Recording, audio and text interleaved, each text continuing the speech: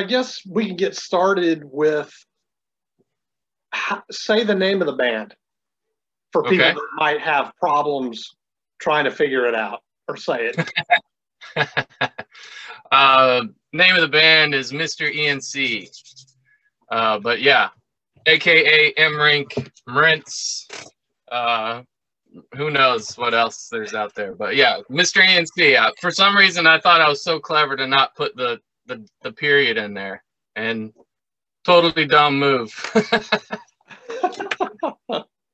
So it's Mr. Ink is what it's supposed to be. Right, Mr. Ink. Yep, totally. Okay, all right. I was listening to the album earlier this morning to kind of get prepared and kind of go back over it and such. And I don't know how long. I know that you were in Denison Mars, right? Yep, yes, sir. Yes. I wanted to make sure I didn't say the wrong one. So you've been around a while. A while, yes. Would it be wrong for me to say that there is an influence, and maybe I'm completely off, but vocally, you kind of have like a Michael Stand kind of influence. Do you even know who that is?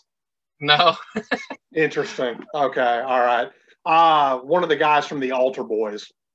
Oh, okay. Yeah, the singer for the Altar Boys. I was getting a very, very heavy like vibe of that, but maybe it's just something that you just sound that way. But that's interesting.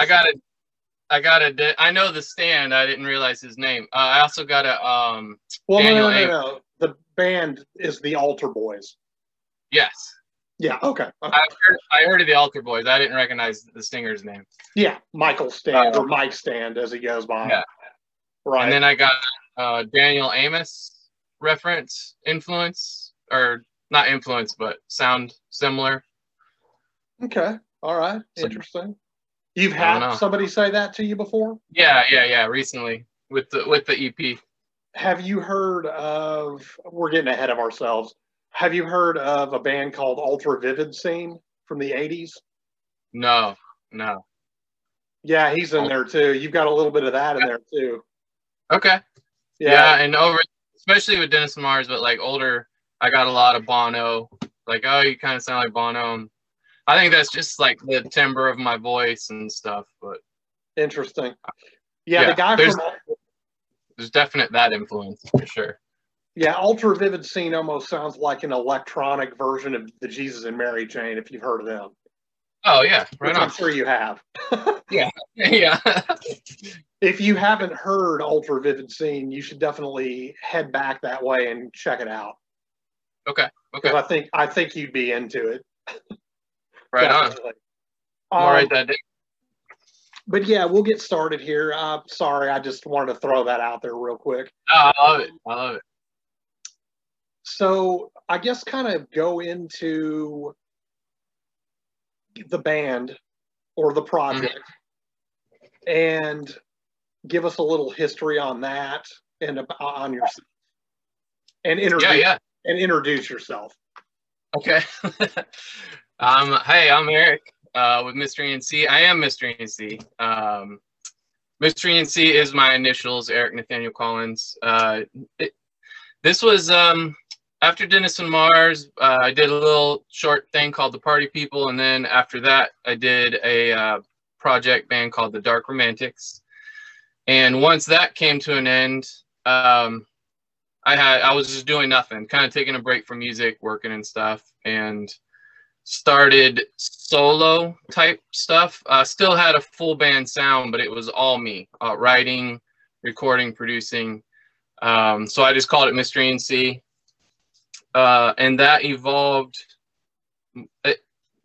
Even though it was full band sound, I was playing shows solo, guitar and some piano, and I had like tracks behind me, like drums and bass and stuff to make it sound full.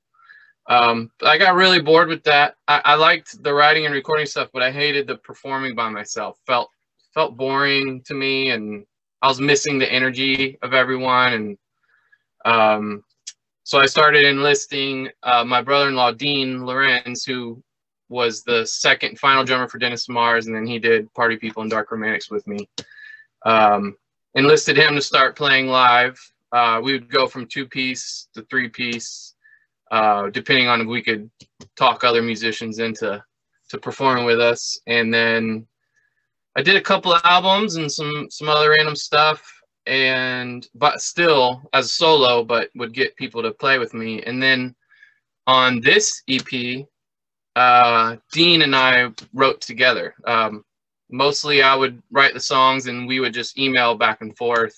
He lives in Orlando, which is like an hour away from me, but it was still easy to send each other demos and the Logic sessions and stuff, which was really fun because I hadn't got to collaborate, you know, writing and creating. And he's my bro. He's my right-hand man. So it's very like very easy, you know, to write with him. And okay. So that's how this EP came about. And for me, I can definitely hear the difference. He brought different stuff. I would say, you know, oh, maybe the solo should go like this or this should go like this. And he'd be like, oh, that's cool. Or no, that sucks. I'm not going to do that. And he would try new stuff. And I'm like, oh, my brain doesn't even think that way. So it was really fun and exciting to write with him and to explore different stuff that my brain doesn't go into. And then we recorded at my house.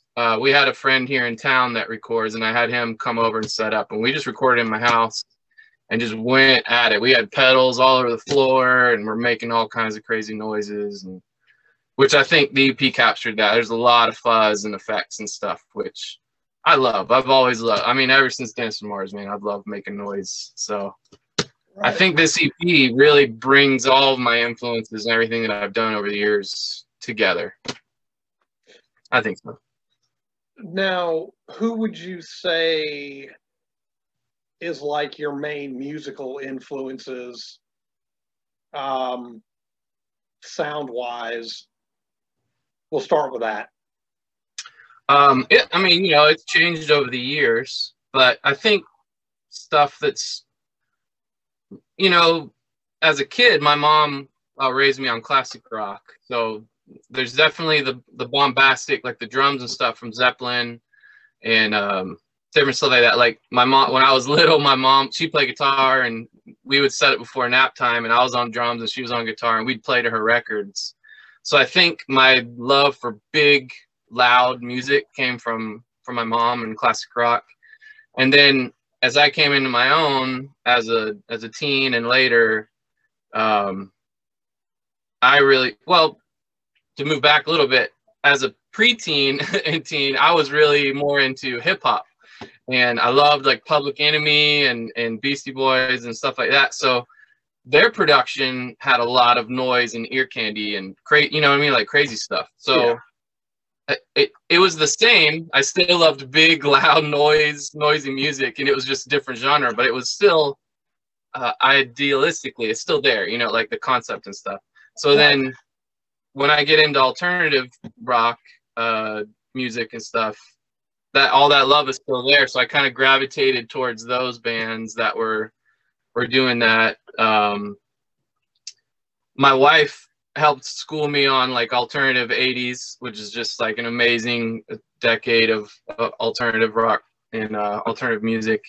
So I can definitely hear that styling and arrangement, craftsmanship in what I do from the influence of like alternative 80s and 90s. And with the EP, we really went hard for 90s, like classic alternative 90s and grunge, post-grunge, space rock stuff. It's kind of come back a little bit. There's younger people that are coming around to it, and I've heard newer modern bands with definitely influence of that stuff. So it's really exciting that there's, like, my daughter's 16 and she's super into these bands, and I'm like, what? That's awesome. Right. Let me show you this one. Let me show you this one. Let me show you this one. So yeah, I mean, bands specifically lately, oh man, I'd have to pull up some playlist stuff. I've been going back and listening, you know, like Hum and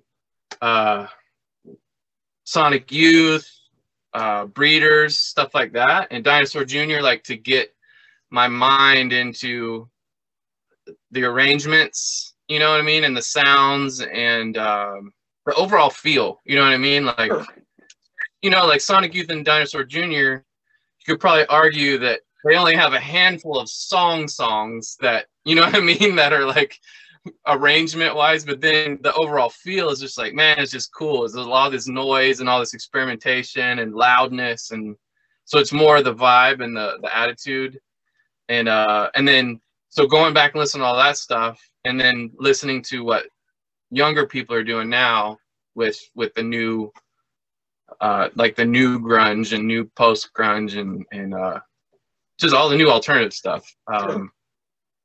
It's really exciting. It's really exciting to see it all come around together and to kind of meet, you know, and even the shoegaze stuff. Starflyer 59 has always been a major influence on me, and such a good dude, but such great music. And then, you know, like the 90s bands and stuff. It's hard to pinpoint somebody. I'm kind of all over the place.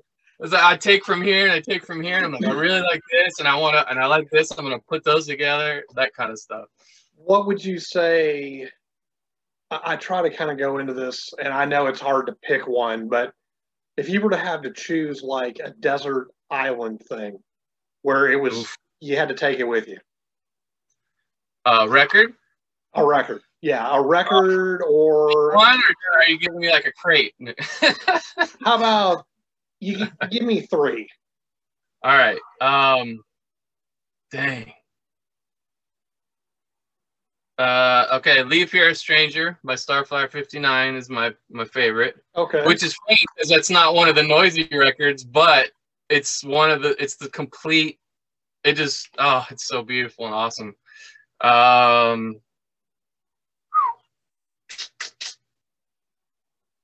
Oh man, maybe Hum, You Prefer an Astronaut, because it's so classic and it had a big influence on me. Or maybe like Failure, Fantastic Planet was another big one. Just the way that the album plays out with the segues and the sci-fi influences and stuff. Probably a Zeppelin record for sure in there. I'm not good at answering these type of questions. No, that's fine. That's fine. Yeah. Yeah, I mean, you're just like anybody. You give me 4 or 5 different ones. Okay, good. Yeah, I understand. It's hard. So, give me a little bit about your connection with Jeff and Velvet Blue. Okay, cool. That came from Dennis and Mars. Man, I'm pretty sure we had sent him a song when he used to do those unsigned band compilations way back, like late 90s. Yeah. We sent him a song, thought for sure we'd never hear back, and he dug it. We're like, oh my gosh, you know, like this is crazy. We're just little Central Florida boys. Nobody pays attention to Florida, especially Florida music at that time. So you're out of Florida. So you guys have always been out of Florida. Yep, Central Florida. Okay. So for this cool California guy that's in Starflyer and Joy Electric and whatever else to be interested, it was just like mind blowing. And he put the song on there, and then I think from there we talked him into a split 7-inch or a 7-inch or something, which I can't believe we did that. And Jeff, if you're listening, thank you for always letting me talk you into stuff. Listening and watching. So yeah, it came from Dennis and Mars, and we just we would tour together as Starflyer and Dennis and Mars, and then Joy Electric came to Florida a couple times for show or tour or festival, and then Jeff toured and played in Party People for a little while. We did a couple mini tours, and yeah, he put out some Dennis and Mars, like 2 records and a 7-inch, and then Party People. And now back together doing Mystery and C.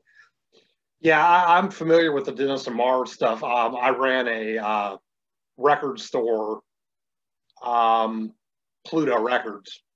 Oh, cool. And we would do like pop-ups, like in the Dallas area, the Austin area. Yeah. And, or what are referred to as pop-ups now. Yeah. Back then, back then they were called distros. Yeah. But I would carry the Velvet Blue stuff, and I definitely carried the Dennis and Marv stuff. I remember I had the 7 inches and stuff. And yeah, I mean, good stuff, definitely. Where was Pluto? Did you have like a brick and mortar too? Yeah. Yeah, I had a brick and mortar. It was right off of Burnett Road in Austin. Oh, in Austin. Okay. Yes. And I would also do a lot of, I was the guy that did most of the like indie type shows in the area. It was me and another guy, Charles Gates, who actually just passed away. He did a lot of the shows too, but I did a lot of the Joy Electric shows. So I've known Ronnie. Nice. I've known Jeff for years and years and years. Because I would book Joy Electric and I would book Starflyer and, you know. Yeah. So, yeah, I've definitely got a little history with Jeff as far as all this stuff goes. That's awesome. Yeah. In all the facets of the music stuff, the distro, booking, the whole bit. Yeah. But, yeah, cool. Definitely cool. I'm going to head into some interesting questions. You've looked at my site, obviously, so you know that I do music, I do movies, I do all kinds of different weird stuff. What's your favorite movie? What would your favorite, and who would like your favorite actor be, would you say? Oh, wow. Okay. I know I should have been prepared for this. I'm sorry. I did try to think of the favorite movie stuff because I figured that question would be coming, and I have kind of a funny answer that I think you'll find interesting, I guess. But so I'll pick 2 movies, even though you said 1. I'm sorry. I'm trying to get this to stop dinging. It's all right, man. That's so dumb. It's so loud. All right. So I have 2 movies, even though you asked for 1, because that's, you know, I like breaking the rules. That's fine. That's fine. And I think because I'm an older guy now, it's funny to me, at least, because I think these movies are flip-flopped in my my lifespan of how they should be. But as a kid and a teenager, Blade Runner was my jam. It created it instilled in me that love of sci-fi that I love so much, and noir. And I mean, just that whole look, the textures and everything, and then unbelievable. And it's okay, man, don't worry about it. All right. The textures, and I mean the architecture, and this, you know what I mean, like just overall vibe and everything. I totally know what you mean. That's probably my favorite sci-fi film too. All right, cool. Yeah. Well, as a kid, and I'm just like watching that, and I used to watch it so much. How the heck? But then as I got older, and I like returned to being a kid, you know, in a good way or whatever. The funny one here, I think, would be Scott Pilgrim, which is silly because now as an older guy, I should probably say Blade Runner because I'll look cool and it's dramatic and whatever. And then Scott Pilgrim's obviously like a teen movie, but I think going back, I love it so much because it has music, it has band, you know what I mean? Like people fighting for music and wanting to be in a band so bad, and it works out, but it doesn't work out. And then the comic book stuff and the video game stuff and the tongue-in-cheek sarcasm, even though it's, you know, it was obviously a well-made movie, so the craft is there. So that's my dumb answer, is Blade Runner when I was young, and then now that I'm older, Scott Pilgrim. Okay, all right. Now, obviously, as a Blade Runner fan, you saw Blade Runner 2049. Oh, yeah. Saw it on my birthday when it came out. I thought that was cool. How did you feel about that? I dug it, man. I've yet to revisit it again. I've only seen it once, too. And I really enjoyed it. I mean, I thought it was good. I did. Yeah, I did, too. I've been wanting to revisit it, and I get so funny because I'm so like, I gotta watch it when the time's right. I can't have people coming in, you know what I mean? Because that's how I was when it came out. I was so excited about it. I'm like, we got to go to this theater and da da da da. So I haven't wanted to watch it at my house again. Because I'm like, I'm gonna have people walking in and disturbing. I really liked it, man. I thought it was really well done. I actually think the pace of it was a little better than the original. Because now that I've gone back and watched the original, it's kind of draggy here and there. A lot of patience. Takes a lot of patience and respect. Yeah, it's right. But still, in my opinion, the first one is still flawless. Okay. Even with the pacing issues, that really. Either way, I mean, I mean, that movie to me, I've seen it tons and tons and tons. Yeah, I have a couple different versions of DVDs. Right. Did you ever get a chance to see it in the theater? No, I didn't. So you didn't get to see like any of the retrospect theater releases of it or anything? No. Yeah, see, I've seen it. I've seen the director's cut two times. I think 2 times in the theater.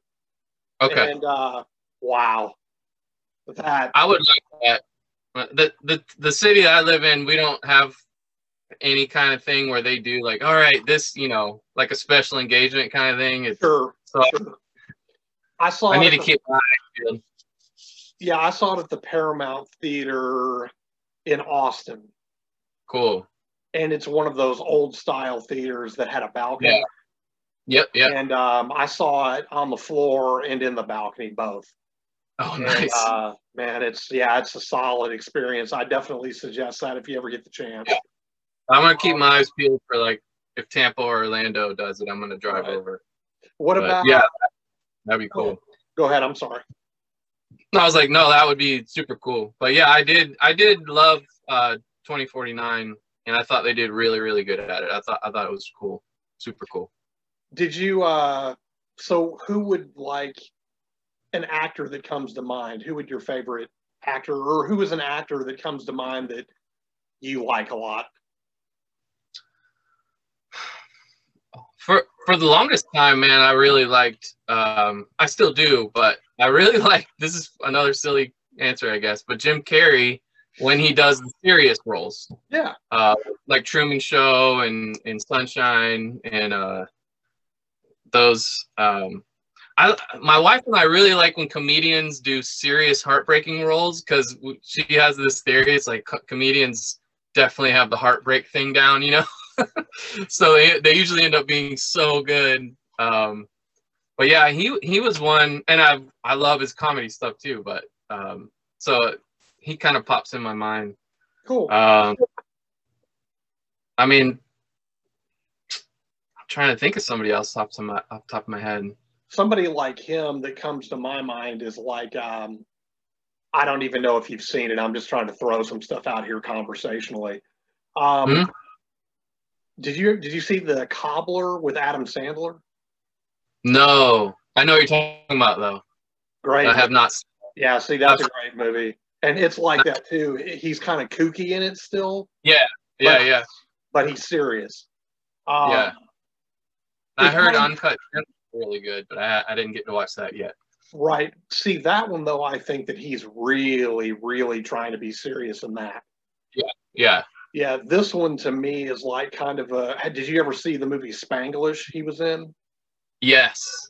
Okay, imagine that Mm-hmm. with his Billy Madison kind of stuff.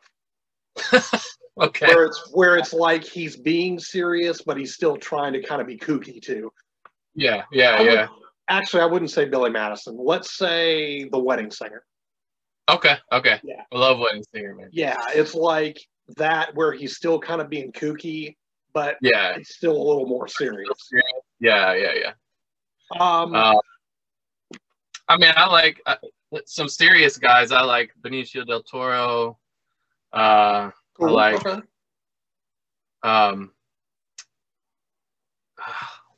I mean, even I don't know. I wasn't ready for that one. My bad. That's So okay. dumb.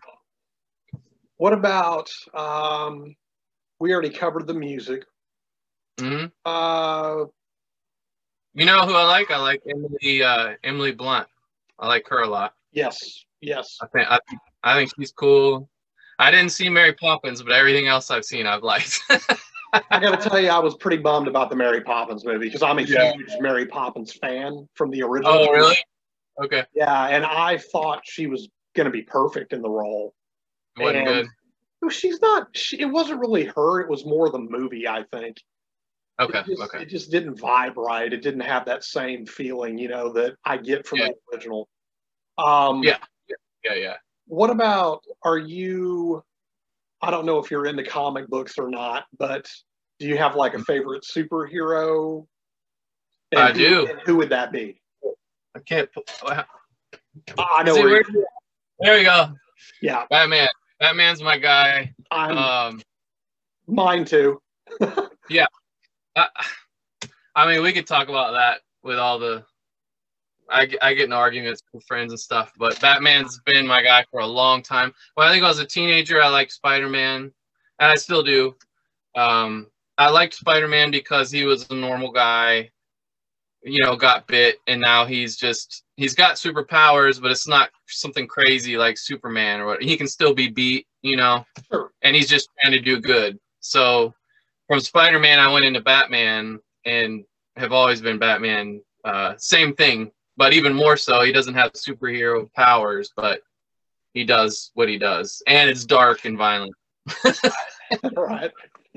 Yeah, he's definitely my favorite superhero. Yeah. I've gotten into some other stuff, Swamp Thing. I enjoy Swamp Thing. Yeah. Especially the horror stuff. Okay. When he's taken seriously, Yeah. Yeah. But cool. Okay. Favorite. I don't even know why I'm asking, but you're an older guy like me, so favorite Batman actor. Oh man. I mean, it's probably Christian Bale. Okay. But I did like the '80s Batmans. The second one I love. That's probably my favorite one of the '80s ones. Batman Returns. Yeah. Yep. Cool. Okay.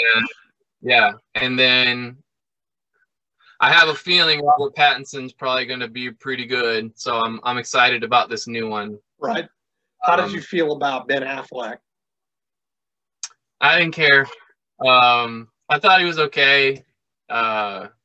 DC's been killing me. I haven't been able to watch any DC movies, man. So like the Batman versus Superman, I was just like, I didn't like it. I'm totally with you there, man. Okay, I was pretty bummed out by it. And just watching, I was just like, what's going on? And then after every DC movie I do watch, I'm just like, why can't they get their act together? It doesn't seem like it's that hard when you have so much money and studio stuff.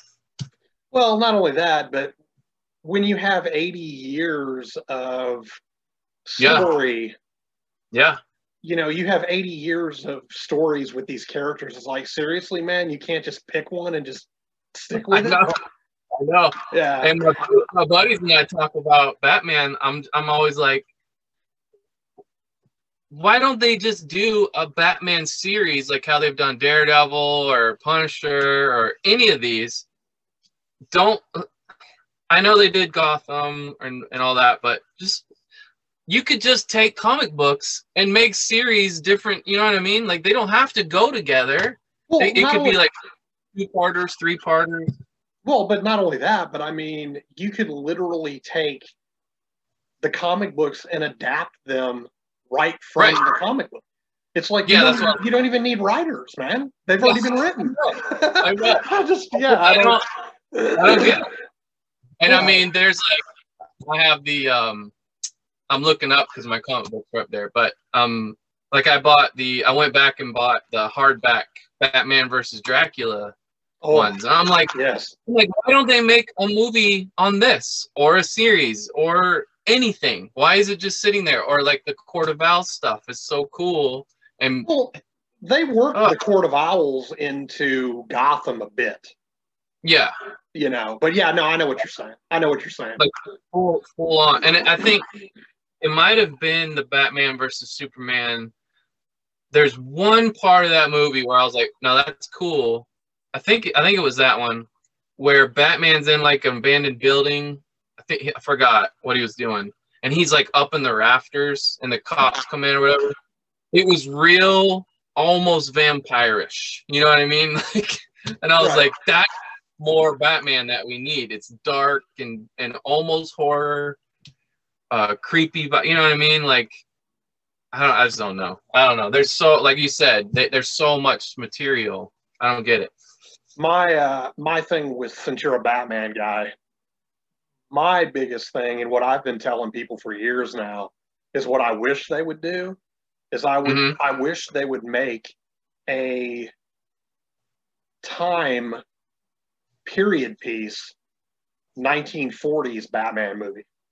That'd be cool. And actually go back and make a movie in that time period.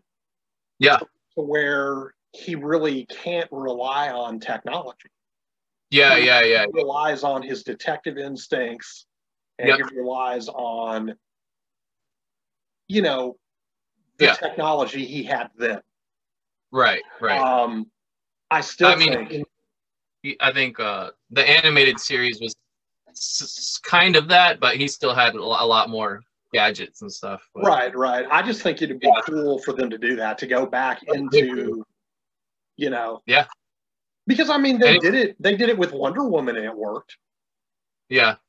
You know. This could be the series thing. Because if you do a series, you could jump around. You know what I mean? Like, this episode could be the 40s, and this episode could be in the future for, like, Batman Beyond. And then this one could be, it could just be different tales or whatever, you know? Sure. They don't have to be chronological. Sure, right. No, kind of like what they did. They did a couple of episodes, or one episode, I guess, which was called Tales of the Dark Knight. And or Legends of the Dark Knight. And it was like different periods and stuff, and different like eras. It was on the animated series. Okay. I remember there was that episode where they kind of went into the Dark Knight Returns period, the future. Yeah. And they also I got the DVD set, but I don't think I've got there yet. Yeah, there's a movie too. Yeah, right. There's a movie called Gotham Knights. Yeah, okay. And that does kind of the same thing too. There's like an anime version, you know, different takes and stuff. Yeah. So did you enjoy Gotham? I mean, here and there. Oh, it was okay. I would almost venture to say, and then we got to move, or we'll be doing this all day. Yeah. I would almost venture to say, to me, Gotham was like almost perfect. Yeah. Yeah, because it was raw and it was gritty, but it was also over the top. Yeah, true. Well, that's good. That's good because it's comic book. You know what I mean? Like, to keep it. Yeah. I kind of wished that they would have brought Bat Cop into it. Which, if you remember the run that they did, do you read it like on a regular basis? No. Okay. So you probably didn't know, like, when Bruce Wayne disappeared and Gordon became Batman. I did a little bit, yeah. And then, where is it? Is it Batman Year One? Did you ever read that one? I love, oh, definitely, yeah. Year 100 too, with Paul Pope, like how that's kind of plays with that kind of stuff. Yeah, definitely look for. It was a Scott Snyder run. Yeah. And I can't tell you right off the bat which volume it is, but you definitely need to check it out. I call it Bat Cop because basically he's Batman in like a RoboCop suit. Okay, yeah. I know what you're talking about. Okay. Yeah, so if you can find that run, I think you would really enjoy it. Cool. And I like Scott Snyder. Oh yeah, me too. Yeah, definitely. I love American Vampire, and I loved his stuff that he did with Swamp Thing. Definitely. I need to check Swamp Thing. Yeah. Did you like that Joker movie? Yeah, I did. Yeah. Yeah, I did. Did you? I did. It was so heavy, like a big bum out kind of bummer heavy type, but yeah. I know that's what it's going for, so I had to like shake it off when I got out of it. But that's that's good. That's artistic. So yeah, and I'll be honest with you, I was against it. Really? Yeah, when I first heard about it, I was against it. I was like, I just can't do this. Yeah. And then when I saw it, I went ahead and gave it a chance just when it came out, like, when it hit digital or whatever. Yeah. And yeah, man, I thought it was great. I mean, I thought that it was done well. And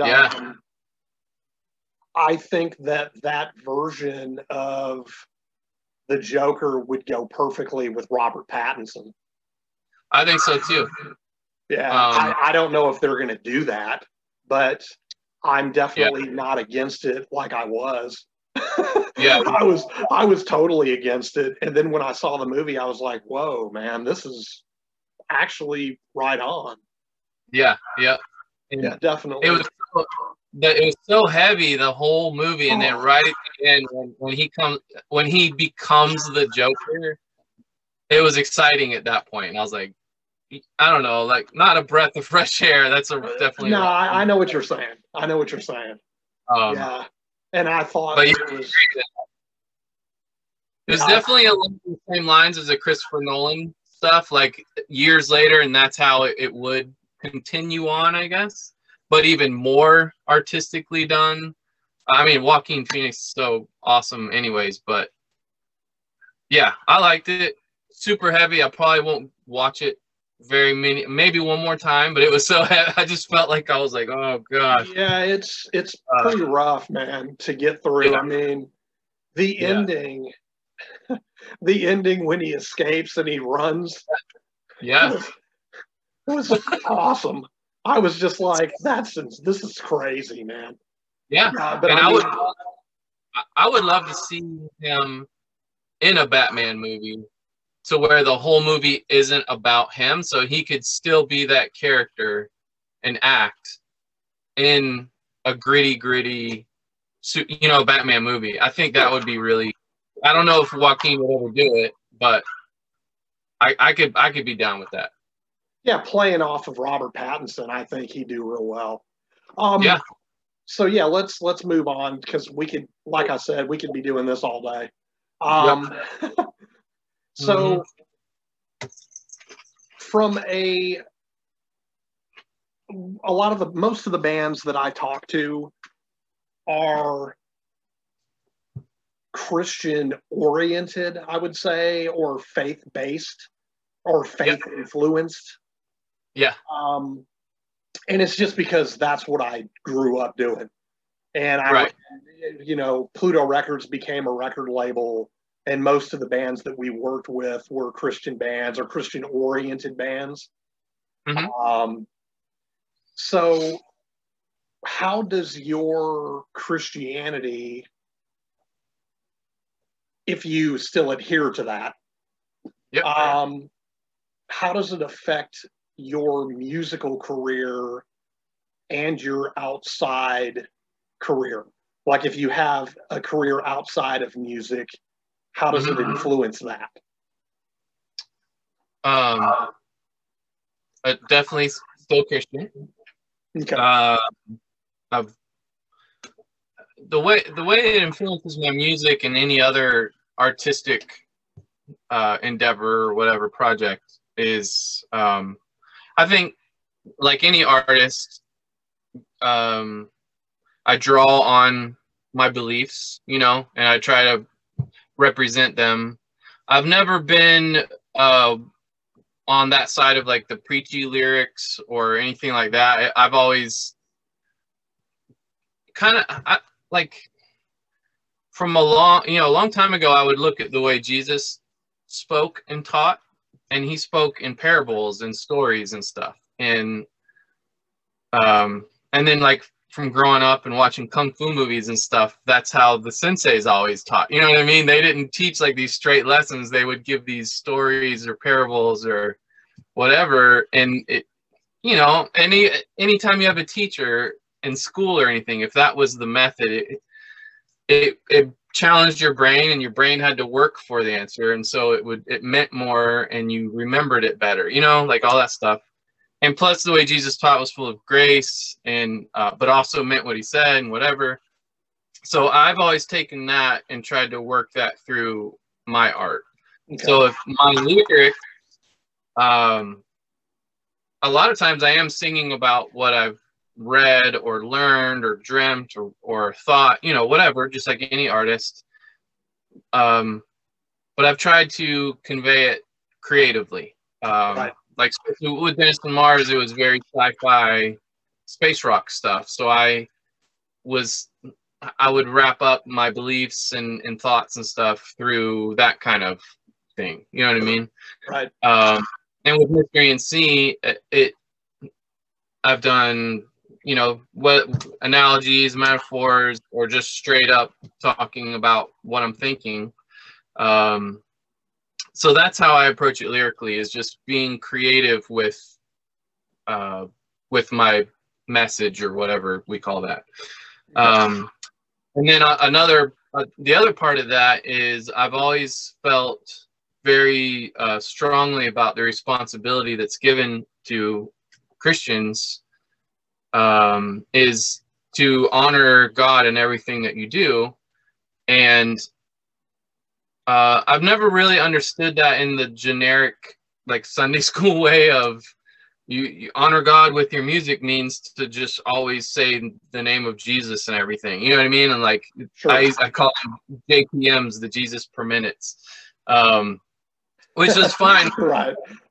That was fine if bands wanted to do that, but I didn't do that. And I would get yelled at or challenged sometimes, whatever. And then I would also get people that came up and they got it, you know, they understood it and they were encouraged or whatever. But for me to honor God, like the parable of the talents and all that stuff, and then also the New Testament talking about honor God, everything you do, I have always taken that to mean, like, do the best that you can, because that in itself is honoring God. You know what I mean? Sure, right. Like, I feel that I'm blessed with the opportunity to make music after all these years. And so when I make music and put it out into the world, that's kind of an offering from me back to God. Like, thank you for this blessing of an opportunity, for any talent that I've been blessed with, and for the skill and craftsmanship that I've worked towards, and you know what I mean? Yeah. And so first and foremost, when I make art, it is an offering kind of between me and God. And so I try to do the best I can, because that's honoring God. Sure. And then the other side of that is, it is still art that I'm putting out there for people. And so I don't want it to be so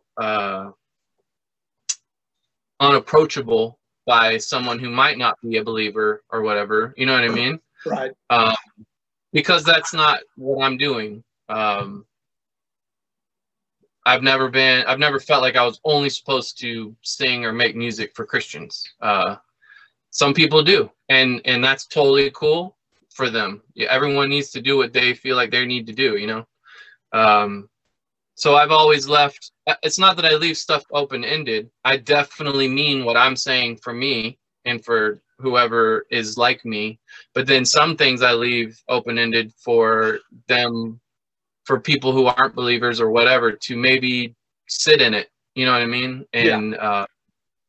It might come to them or it might not. And that's okay. Like, I had to come to peace with that too, because when Jesus taught, not everybody got what he was saying, you know? Right. And I think that ultimately is art anyways. An artist makes the art, and it's up to the people to connect with it or not. And if they don't, it's okay. You keep rolling. And if they do connect, then that's awesome, you know? Now, share with us, actually, no, I did want to let you So what do you do for a living? Oh, okay. I mean, if you want, if you don't have to tell me. I kind of like to throw that out so people can get an idea, because a lot of people think that maybe they don't anymore, but back in the day, and we were both there, so you know what I'm talking about. It was, I already know. You know, everybody would be like, man, I wish, because I managed Embodiment, and I managed like other bands like that, and with my label and stuff, and they would always come up to the guys and they'd be like, you know, man, I wish I could just tour around and play music and just make a living like that, you know. And Mark, the drummer, would always like play off and stuff, you know, because he didn't want to hurt people's feelings and stuff. But he'd always tell me later, he'd be like, man, if they only knew I was a construction worker, man, I'm not just playing drums all the time, you know. So, you know, I try to make the artist, especially these days when everybody tries to be more personable and such and more approachable. What do you do? How does Christianity work into your everyday, like, what do you do for a living, and how does it work into your life? Well, for the first, for all of Dennis and Mars and Party People and Dark Romantics, I worked for Pizza Hut, delivering pizzas and shift managing, like back and forth, because they would let me leave on tour, and then I could come back. I could come back and still have a job. The way my Christianity played into that is, again, the honoring and the respecting and stuff was, when I was there, I made sure that I kicked butt. You know what I mean? Like, I was going to be the hardest worker. If you want me to mop the floor, I'm going to mop the heck out of that floor. You know what I mean? I'm going to make the best pizzas. I'm going to have the best drive times, whatever. And then that's why they're always like, yeah, man, go on tour. Please come back. You have a job. You know what I mean? Like, you're the best one here. So, and then nowadays, and for the last, I think I'm on my 11th year here, is I do graphic design. And I did graphic design all during band stuff too. That's how I learned it, was T-shirts and album covers and stuff. So now I do graphic design for this national, which is really funny, but a pizza box printing company, which is hilarious because that shows you God has a sense of humor, because I go from delivering pizzas to pizza box art. That's interesting, man. Okay. It's weird. So yeah, I'm on my 11th year at the company, and I do graphic design, and I've always done freelance, like I said, graphic design, but that doesn't pay that great usually. So that's always kind of been a side hustle, side money to put away or to pay for emergencies or whatever. But yeah, pretty much pizza delivery, and then now pizza box graphic design. Cool. Okay. For any specific company, or do you do it in general? We do it. I was with an independent company, and a big company bought us out a few years ago, and they do huge ones and stuff, but it's mostly like the smaller chains and mom and pops and stuff. Oh, cool. Okay. All right. Like the Pizza Hut, I think they're huge. Like Papa John's, Pizza Hut, they do like. Yeah. I don't know if we have them, but I've never worked on their boxes. Okay, cool. Very cool. It's cool, man, because when I first started, I'm like, oh, I'm going to get to design all these cool boxes, and nope, it was not like that. Every once in a while, someone would be like, you want to try something? And I'd do it, and they're like, that's weird, because I'd try to do some cool retro modern something. They're like, that's so weird. Don't you just have a chef holding the box, making the okay sign? I'm like, yeah, I got like 50 of those. Here we go. I got what you need, man. You told me you wanted something different. yeah, exactly. So I stopped trying, and I just boom, boom, boom, whip out the chefs and get paid. Hey, if that's what they want. Yeah, but again, the Christianity is do it the best of my ability, honor, you know what I mean? Take care of my family, and not be some weird flaky music guy that's always flaking out on everybody, you know? Right.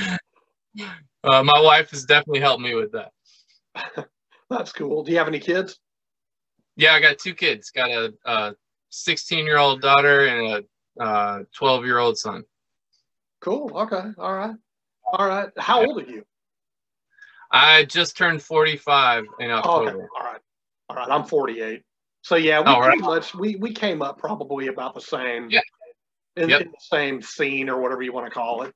You probably were in the Cornerstone and. Oh yeah. Yeah. Cool. Okay. Are you familiar with Pluto? I feel like I am. I mean, you can say no. It's cool. It doesn't matter. I didn't know because we were heavily into there in the 90s, like in the late 90s, early 2000s. Yeah, I'm pretty sure because I recognize the name. You were down in Austin, and Dennis and Mars never really got to play Austin. We always made it to Dallas, and that's about as far south. I think we came down there on a tour towards the end, and then I never really got to play Austin until like years later. Well, my store was in Austin, and then I moved the store to Dallas, and that's when we became a label. And we started working with like the local Dallas bands. We had As I Lay Dying. Yeah. Because I remember all those guys, and we used to play at the Door a lot. At the Door. Oh yeah. Oh yeah. No, I know. Yeah. You also played. Did you ever play God's Place? I don't know. Probably. I swore you played there too. Was that Dallas? Yeah. We played Club 412. I think so. And then we played. I booked 412, Club 412, but I never booked you guys, so it might have been before me. But yeah. But the Door, no, I'm very familiar with the Door. Yeah. The Door was the big one, and then 412 was the big Fort Worth one. The Door had one in Fort Worth, but I remember that. Yeah, they moved into Fort Worth. But yeah, I worked with like those guys. We didn't really do a whole lot of like indie rock type stuff. Not Pluto, we didn't. We did Lovelorn, which was a side project of the guys from Esocaris. I remember the name at Lovelorn. Yeah, Lovelorn, and they went on to do like Norma Jean. Yeah. Stuff like, those guys went off into there and Living Sacrifice. Yeah. But yeah, we never really did any like indie shoegazer, like that was more the Velvet Blue thing. Yeah. Which I love, man. I mean, Starflyer is one of my favorite bands, dude. I love them. Yeah. So tell us a little bit. Tell me a little bit about what you're wanting to promote. The EP came out technically, I guess, yesterday. Yeah. But I think it hit most of the platforms today, I guess. Okay. Well, I mean, let me put it this way. It's being promoted as hitting today because today is new release Friday. Yeah. I've heard the EP a few times now and really enjoy it. I like it a lot. Thank you. And tell us a little bit about that, maybe the recording and what you're wanting to accomplish with that. To accomplish, I just have a lot of songs. I just wanted to keep putting them out. Okay. I just been having so much fun. I did I don't have one on me to show, but I did this cassette with Velvet Blue last year of 6 songs and had so much fun stylistically going after this fuzzy, noisy, big sound. And then I just kept writing. Like you get in the zone and just songs keep popping out. And then so I was like, Cloud, you want to do like a 7-inch? And he's like, yeah. And I'm like, you know what? I think I got like 4 songs that I could fit on a 7-inch, like 2 on each side. And he's like, that's crazy. I don't think you can do that. And we figured it out. And I have more songs now. So, I mean, hoping to accomplish, I just love writing and creating music still. And I'm so stoked and blessed that people are still interested. So as long as people are still listening, I'm going to still keep going because it's so much fun. And I don't know, I'm just having so much fun doing it and working all of it. Obviously not getting to play shows or tour, so hopefully that'll all start happening again soon. I'd like to get out. I'm not looking to do anything extensive, but there's definitely different pockets that I love to hit. Sure, from friends from back in the day. I like to just show up and play and hang out and stuff. I'll be doing like some little video stuff here and there, just kind of having fun. I've never really done that before, and now that we have phones in our hands that can actually shoot kind of quality stuff, I have an excuse to mess around with something else. Right. But yeah, I think just it's mostly just me having a lot of fun doing it. And people are. Was that? So you pretty much wrote everything. Yeah. I wrote played everything. On this one, I didn't. On the cassette, I wrote and played everything. Oh, yeah. Your brother. Right. My brother-in-law played lead guitars, and I have a buddy that's playing live now. He did the bass, and then a guy that I play with at church for our worship team, he played drums on 2 of the songs, and then I did drums on 2 of the songs. Cool. So the EP was definitely more of like a band effort. Cool. Okay. So it was more of a collaboration, this one. Yep. Okay. Which is again more fun for me than doing everything myself in my closet. Did you produce it though? Like produce and mix it and everything yourself? I produced it, and then I did not mix it because I hate mixing. It's the one thing of music that I absolutely hate, and I don't think I'm good at. That was my friend Brendan here in town in Lakeland, and he records and mixes stuff out of his house. And I talked him into bringing his gear over. We recorded at the house, and then he mixed. And I love how it came out, how it's mixed and sounds. Cool. And then I talked Jason Martin into mastering it, so that was cool to have his hands on it. Oh wow! So Jason mastered it, huh? Yep. Very cool. Yeah. And you did the art, the layout, and the art and everything. Yep. Cool. Do you want to tell us a little bit about what's in the picture? Yeah. The cover is so the EP itself is kind of a love letter from me to Lakeland, my city. Kind of just from teenagers and on. I was writing with me and my friends growing up and stuff in mind. All of the local musicians and artists that have come and went. Mm-hmm. And I'm still friends with all of them, and the new generation of artists that are in their 20s that I've made friends with, and they're all doing their thing around town, the different stuff from music to painting and photography, illustration. So the EP, again, I leave it open-ended for anyone, but for me, I'm writing it as the love letter to Lakeland. And so the artwork, it's 4 different photos, and the cover is of Twisty Treat, which is that big ice cream cone building. That's on the north side of Lakeland. Okay. And I used to live on the north side all through high school and stuff, so that was like the spot. That was before we had, new trendy ice cream places that have popped up everywhere. Right. Twisty Treat's just like straight old school ice cream, dip cones and sundaes and stuff, and that was the spot. Like on the weekends or whatever, you go to Twisty Treat and hang out after a basketball game or whatever. Right. And then I did a shot on the inside is a shot of Southgate, which was in Edward Scissorhands and stuff. That's like a iconic spot in Lakeland. Cool. One of the spots is of Skate World, which is the only roller skating place left. And I mean, been going there since I was a kid. Lots of awesome memories. And what's the other spot is, the Silver Moon Drive-In, which is also the only drive-in left.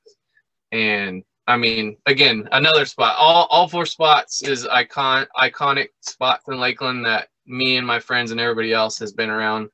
So that kind of went in with the love letter kind of vibe.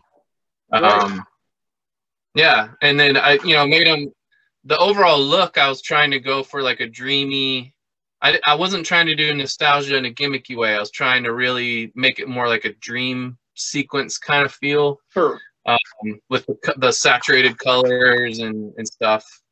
And I had some people, I had people comment and be like, you really, like, I've never even been here, but I feel like I've been there with my friends. And then I'm like, that's exactly what I was going for. That's awesome to hear. Kind of a Twin Peaksy vibe. Yeah, like the noir kind of vibey stuff, aesthetic. And then with the text, I kind of did like typing and handwriting and stuff all over the photos. That was kind of that was my throwback to. Do you remember in the '90s that big magazine Raygun? Super huge music and fashion stuff, and Raygun. Yep. Yeah, and a couple others that came after that. That was like the '90s feel that I was going for, where it looks like they just took the photos with no regard and typed on them and wrote on them. You're like, what are you doing? Right. So I was just trying to bring, again, like I said before, like bring all these influences. Like I like that and I like that, and I'm gonna mash them together how they are in my brain, So it came out good in I'm proud of it, and that's all I can ask for, when you're creating something. Sometimes fail really hard, but this one came out all right, so I was happy. Well, why don't you, to wrap up, is there anything you want to say to the people out there that support and listen to your stuff, to your music? Yeah, man. Like, again, as long as people are listening and interested, I'm stoked to create music, man. I love it. It's a huge part of me. Like, I think in all my bios I write like music lover, music maker, and I always put music lover first because it is, like, ever since I was a kid with my mom, I've been raised on music and in all kinds. So to be able to make music is such a blessing and cool thing for me. And then on top of that, for people everywhere, wherever they are, to want to listen to it and like continue to listen to it and even buy it and support it, that blows my mind. And I'm so appreciative of it and just stoked, man. Like, it's such a cool thing. It's a cool feeling. Cool. All right. Yeah. Great. Well, listen, thank you very much for your time. And I'll put something at the end here, a bumper that has your info and such. Right on. Thank you, man. Thank you for the interest. All right. Opportunity. Take care.